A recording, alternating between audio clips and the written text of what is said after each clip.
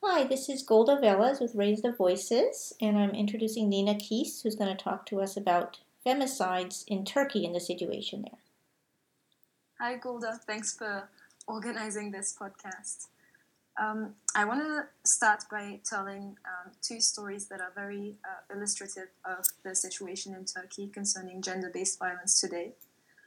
So, Aleyna Çakır was a 21-year-old woman who was dating a man named Ümitcan Uygun. He would regularly beat her so badly that she would faint. And there were actually videos that Ümitcan Uygun took and posted on social media of Aleyna being passed out after he had beaten her up. So Aleyna requested a temporary restraining order against Ümitcan, which lasted for a month. But after this, no further measures were taken by the police or by the government to protect Aleyna, despite the danger represented by Ümitcan for her. And this resulted in Aleyna being killed in her own home in June 2020 at the age of 21. And following her death, Ümitcan claimed that it was a suicide, and he was let free by the police after being interrogated. Just a few months later, his mother was found dead in very similar circumstances, and once again he claimed that this was a suicide. On top of this, Aleyna's neighbors had heard screams of Aleyna just before she died, and they'd recorded them. And despite all this evidence showing that Ümitcan had killed Aleyna, he still remains free today, and his trial that was supposed to take place in November was postponed because the judge responsible for the trial was supposedly on leave. Ümitcan even has a fan base and people who admire him or who thinks that he was justified in using violence against Aleyna, or that Aleyna was somehow responsible for finding herself in this situation. Yeah. And the second story that I'd like to tell is just to clarify on Aleyna, so is he going to be prosecuted for it? Has he been prosecuted at all, or he will be? Yeah, so there is currently a trial against him based on all this evidence that's been brought, and there's also been a huge, pressure coming from social media from people pushing for his prosecution. But the trial just, keeps getting pushed further, and he's not even detained, so he's currently free to do whatever he wants. Right. So many months later, it's been 6 months. So, yeah.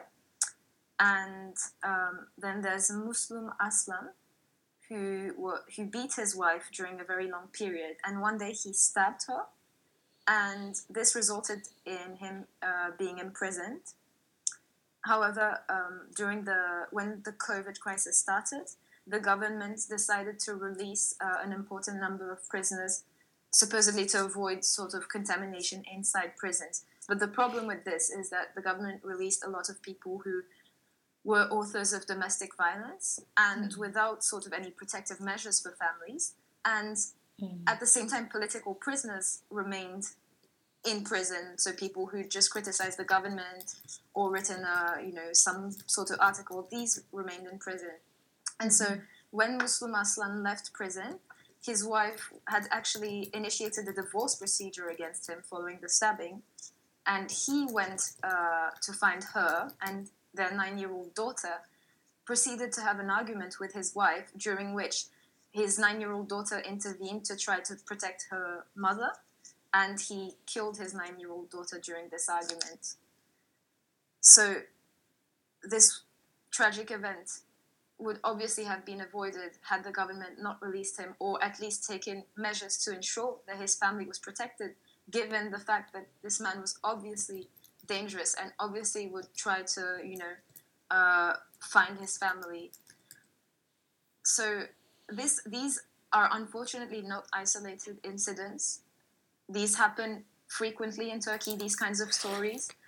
And many women experience a lifelong of violence. So first, in their family, they get beaten by their fathers or brothers, and then they marry quite young in the hope that they're going to escape this violence and, you know, have a better life, and then they experience violence at the hands of their partners. And I think the statistic is that 38% of women in Turkey experience violence from their partner, and this is so just from their partner, and this is opposed to 25% in Europe. Violence is not just physical violence. There's also sexual violence, verbal, psychological, and economic violence is also really important. And through all these forms of violence, women have every aspect of their lives controlled, and they're also isolated from other people, and it makes it really difficult for them to have a life outside of this violence and to ask for help from anyone outside. What are the rights like for women in Turkey generally? Can they, leave the country, get a passport, get a job, buy a house without a male permission, or how is that? Okay. Yeah. So the thing is that in Turkey, legally speaking, women, have strong rights. They can, they can divorce, they can lead an independent life. But the problem is that there are a lot of practical obstacles for them to do so, and I think that one of the biggest ones is economic. Mm-hmm. In order to lead an independent life, be it inside of Turkey or outside of Turkey, and even more so outside of Turkey, you need to have a certain economic basis. And for single women, or particularly women who have children, this is just impossible. Often they're prevented from working in their relationship, or even when they work, they just don't earn enough money to be able to stand on their own 2 feet by themselves, or at least they think that they won't be able to, and the help that they receive from the state is extremely minimal. Right. And what do you want people to take away from this? What actions are being taken in response to all these circumstances? Well, I think the biggest problem is that there was a momentum in Turkey following the Istanbul Convention that was signed and ratified in 2012. And there have been like a couple laws passed to protect women against violence. But there were always problems with their implementation, because the attitude in Turkey of officials, whether the police, the judiciary, have always been that women had to sort of submit to their partner, and that women violence inside the family was a family matter, and it was to be dealt with by the family and not interfered with by the state. But still, there was some progress and some change in mentalities. And today, with the conservative government, this is all being threatened, because the government wants to leave the Istanbul Convention and is promoting a discourse that places the woman as just a mother, someone whose role is in the household. And this sort of encourages men, who resort to violence, and there's a failure to punish them. And I just think that it's important for all of us outside of Turkey and inside of Turkey to be aware of this, to be able to just talk about it, and raise awareness about the issue, so that there's a sense of shame that's instilled in the men who do this sort of thing. Because currently the biggest issue is just that these men feel no responsibility. They think that it's their right to do what they do, and that it's okay, and that it's not something to feel ashamed about. And if this changes through, the public opinion in Turkey and outside of Turkey, then I think that there'll be some progress. So the message is that Erdogan is, for many reasons, on the wrong track, and one of them is he's completely ignoring a woman's rights, and is walking back the progress that had been made. Are there women leaders we should be aware of in Turkey that we should follow and support? I think that the groups of people who are the most in need of support and being followed are feminist and women's rights organizations in Turkey.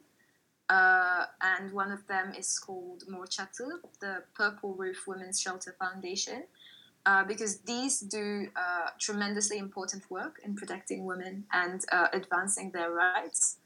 And often women, when they turn to the state and they don't get any help, then they turn to these organizations, and these ones make the difference whether a woman stays alive or dies. No, say that again. It's the yeah. Purple Roof Foundation? Purple Roof Women's Shelter Foundation. Purple Roof Women's Shelter. So that's what people can search, is Purple Roof Women's Shelter and Turkey. Yeah, exactly.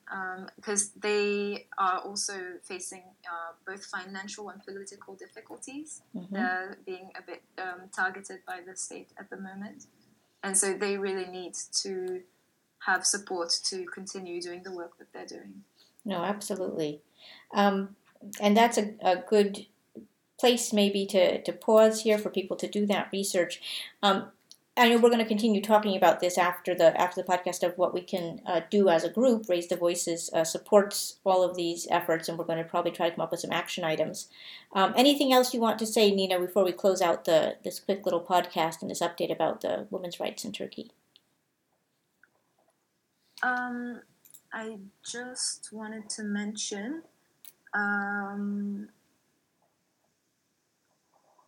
that also another issue is also that women are made to feel blameworthy for experiencing violence, and I think that's something that's extremely difficult for women to carry, because even with their own families, they find it very difficult to talk about what they're going through, because somehow they feel like they're made to feel as though they're at fault. They weren't good enough they weren't a good enough partner, good enough mother, good enough sister. And so I think that that's something also that needs to be talked about in order for this to change. And I think it's slowly changing compared to maybe 20 years ago, in the sense that women are much more aware today of their rights and possibilities than before. But there's still work to be done in that aspect. No, and I think there's a communication between women, because Turkey isn't the only place. There's a number of places where the feminist groups are really leading the charge for change. I think, we talked about in Nigeria that the feminist organizations are kind of leading some of the protests.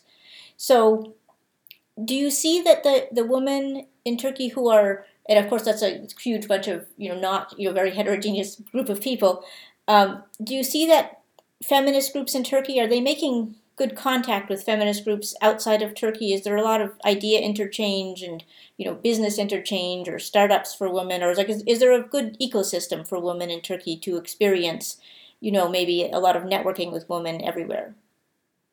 I think so. Again, I think that certain women's rights organizations are limited in terms of funds, so it makes it difficult for them to carry out the full extent of what they could do. But at the same time, I think that, for example, there was a social media campaign called Challenge Accepted, which began in Turkey, concerning the femicides, to denounce femicides, and they were just a black and white photo of women who'd been killed. And then this blew up completely, and it was taken up in the US by celebrities. And people didn't really know that it started in Turkey and it was about femicides. They thought it was just about generally empowering women. But this also sort of gave visibility to the issue in Turkey. So social media is a really powerful tool that's being used by people inside of Turkey to shine a light on what's happening and to get support from outside. And I think that the global, feminist movements and, Me Too is really a strong opportunity to build, a global movement that can help women's rights inside of Turkey. Right. So I think you might say that connecting to people everywhere and not just everybody looking inside their own country is something that is probably valuable to women in Turkey. Yeah, very valuable. And also, as you mentioned, the same issue exists in a great number of countries and, the same problems. So having this exchange and, it's extremely valuable. Yeah. Great. Well, I think that's really a good, quick overview of it. And if anybody does want to help on this issue or other issues around the world, we're at raisethevoices.org. And you can find Nina there, and you can find other people there who are trying to make a difference and connect directly to people around the world. So thank you very much, Nina, and I'm going to